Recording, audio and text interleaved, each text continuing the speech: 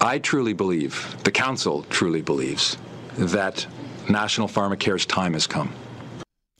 That is Dr. Eric Hoskins speaking yesterday at a press conference, and the council he's talking about is the Advisory Council on the Implementation of National Pharmacare. He was chaired by the Liberal government to look into this, and he's back with his report. He's also on the show. Dr. Eric Hoskins, welcome to the program. Good to have you on.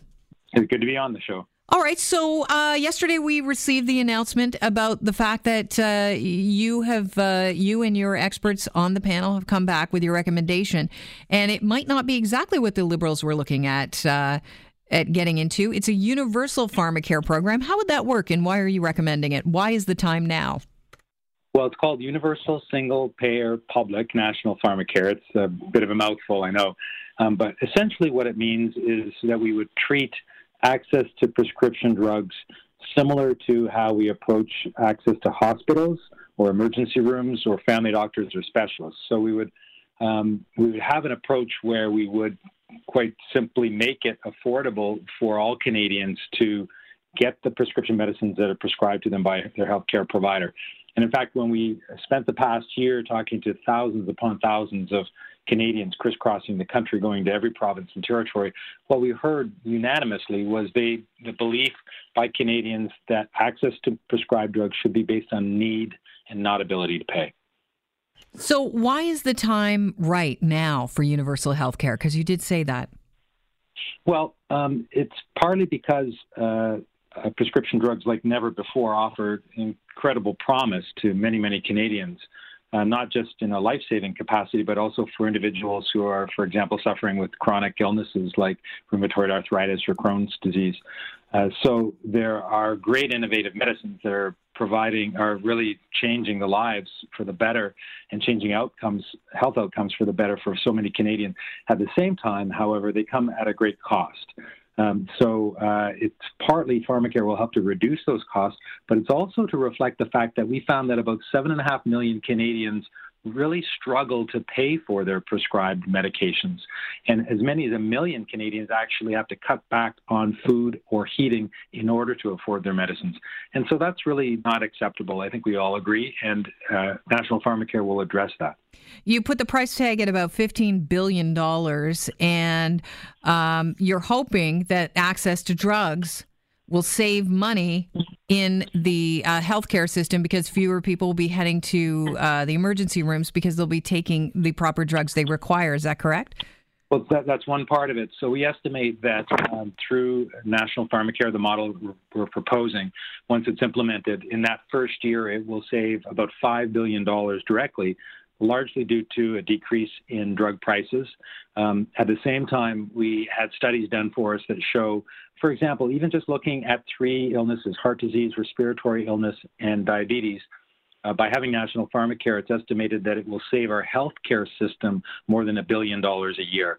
So there are both direct savings to the program, but also indirectly in terms of savings to the healthcare system. And then importantly, because I know $15 billion is a big number, but we need to look at the other side of the equation too, because National Pharmacare is estimated, once it's implemented, to save Canadian families and households on average $350 a year.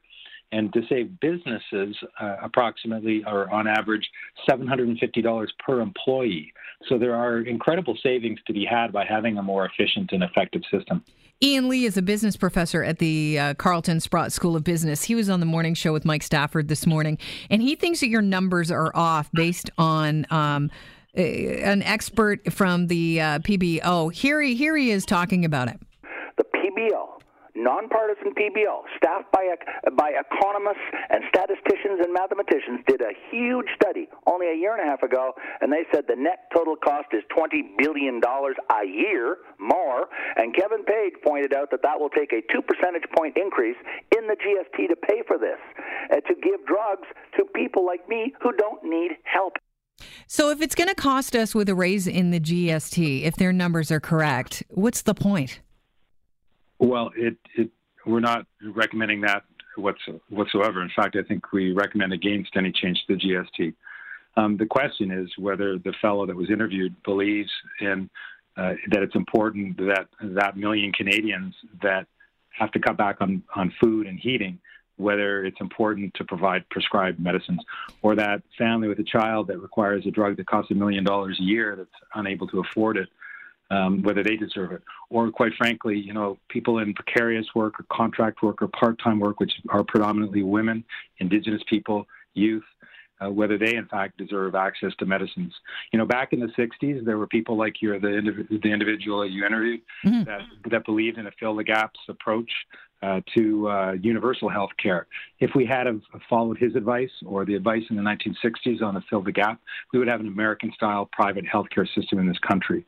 So I guess we just disagree. I think that when it's so important, and we all know people who struggle to pay for medicines, either in our households or in our communities, that we've created a model which is fair, which treats prescription drugs like prescription drugs in hospitals are treated, right? Because they're provided free of charge. And so it's a program which is consistent with the values that Canadians have that were expressed in the Canada Health Act and through universal health care. I want to, I understand that you were curious on where Ian Lee sat on the people that needed drugs that can't afford it. I'm going to play another clip, and maybe this will give you some insight and ask you to respond to it. What is so terrible in this recommendation is that they are using the 20% who need help and using that as a justification or an excuse to give free drugs to all manner of high-income people like me, professors, senior public servants, MPs, free drugs when they don't need them. It's a squandering of scarce public resources. If indeed the 20% need help, and they do, let's be very clear, they do, then let's focus like a laser beam on the 20% and not be giving free drugs to the 80%. And I'm referring to people in the top 2 quintiles of income. And this is public servants, senior public servants, professors, medical doctors who make $500,000 to $1 million a year. Don't begrudge them that. But we should not be giving free drugs to deputy ministers and assistant deputy ministers who make $200,000, $300,000, $350,000 a year. Focus the resources on those who need it, not on those who do not need it. So he's in agreement with you that resources should be focused on people that need it. But if his numbers are right and that's only 20%, why universal pharmacare? Why not targeting it like most social assistance programs are? Well, because drug prices are going up by 6.5% a year. So we heard from employers, from the insurance industry, from many, many Canadians, from every province and territory saying that this is unsustainable. If we do nothing, the price that Canadians pay for drugs in this country will roughly double in the next 10 years, to the point where, it's fortunate that the gentleman that you interviewed self-admittedly is wealthy. There are many Canadians that struggle today. The problem is you can't identify the so-called gaps that he's advocating for, because the majority of people that can't afford their medicines, interestingly enough, actually have some form of private or public insurance. And so the system as a whole, this mixed public-private system, is an anomaly in the world. It doesn't exist anywhere else in the world because of its inefficiency. We have more than 100,000 different drug plans. We're not talking about taking anybody's medicines or their choice away from them. In fact, we are welcoming the private sector and private insurance to continue to have a role, as they do in every other country that has universal health care and national pharmacare. The challenge is to advocate the position that the gentleman is advocating takes us back to the 1960s, because there were many, many people saying the same thing: just target those that can't afford the private insurance for hospital and medical, for senior family doctor or specialist. Those individuals who advocated for fill the gaps and those individuals who advocated for now, we would have a very different healthcare system. We would have an American-style private healthcare system in Canada today. The fact remains is the overwhelming majority of Canadians are in support of national pharmacare. And so we spent a year, unlike the gentleman opposite, I suspect, or that you interviewed, we spent a year speaking with thousands upon thousands of Canadians from all walks of life. This is what they asked for. They asked for it to be based on need and not ability. Dr. Hoskins, I just want to go back a second here and rewind if we could. I didn't want to interrupt and break in there, but did you say that this plan would allow private insurance companies to continue to exist? Yes, as they do. How would that work? Because, first of all, why would they continue to exist? Because if you're offering businesses a chance to say, okay, we're going to drop our plan, wouldn't that affect the insurance industry? I mean, why in God's name would a business want to keep paying the $750 per employee if the employee was going to be supported by the government's plan? Well, if you look at provinces like British Columbia, if you look at other countries around the world, business has stepped in and the British Columbia government, for example, allowed private insurance to cover the co-payments and deductibles that are required under the public plan. Drug insurance is a small percentage of the profit of insurance companies that provide health benefits, and there, as in every other country that has national pharmacare, there continues to be an important role for private insurance. And also those savings that employers see of, say, $750 per employee. There are many, many employers that we spoke to that are very enthusiastic and anxious to be able to invest that money either in higher salaries, which in fact it is in lieu of today, so invested in higher salaries, or other health benefits like vision or dental or mental health and wellness. So there's a tremendous opportunity, and part of the reason why we have an 8-year transition period is to enable the private sector to adjust to this. But the reality is already the private sector, through employers are struggling to be able to pay for these drug insurance plans through private insurance, and they're finding ways to offload more and more of the costs onto the public system today. For example, the high-cost drugs, they're requiring, not even suggesting, they're requiring clients, employees that have private insurance to actually go through the public plans for high-cost drugs. They're asking employees to pay a greater share in terms of co-payments.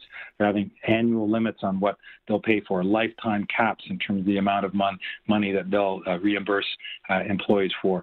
So we found not just in public systems, but in the private side as well, it's a clearly deteriorating system that is soon, if not already, at the breaking point. And that's why we've advocated for, rather than a tweaking of or a sort of so-called fill-the-gaps approach, to actually transform it in a way which has been proven in other jurisdictions around the world. Dr. Hoskins, I know it sounds like I'm coming at you, and the only reason why is because there are questions. You know, when you hold a press conference, it's easy to get the message out and explain what you want to do. But there are people right now that are working in, pink-collar jobs in the insurance industry, and they're curious about what might happen. Did your study look into the potential loss of jobs in the insurance industry? We certainly had many conversations with the insurance industry. They were an important partner in this. And it was an important part of our work and our research. Again, some of the measures that we took, where we have a very specific recommendation where we recommended the government that private insurance continue to play a role, as they do in other aspects of healthcare, as you know, and that they, and also to have a transition, a stepwise approach to pharmacare, but a transition of 8 years, which will enable both on the employer side as well as insurance side for them to adjust to national pharmacare. It is a small portion of the profits of insurance companies with regards to their overall profits from health benefits that they incur or that they receive through employer-driven plans.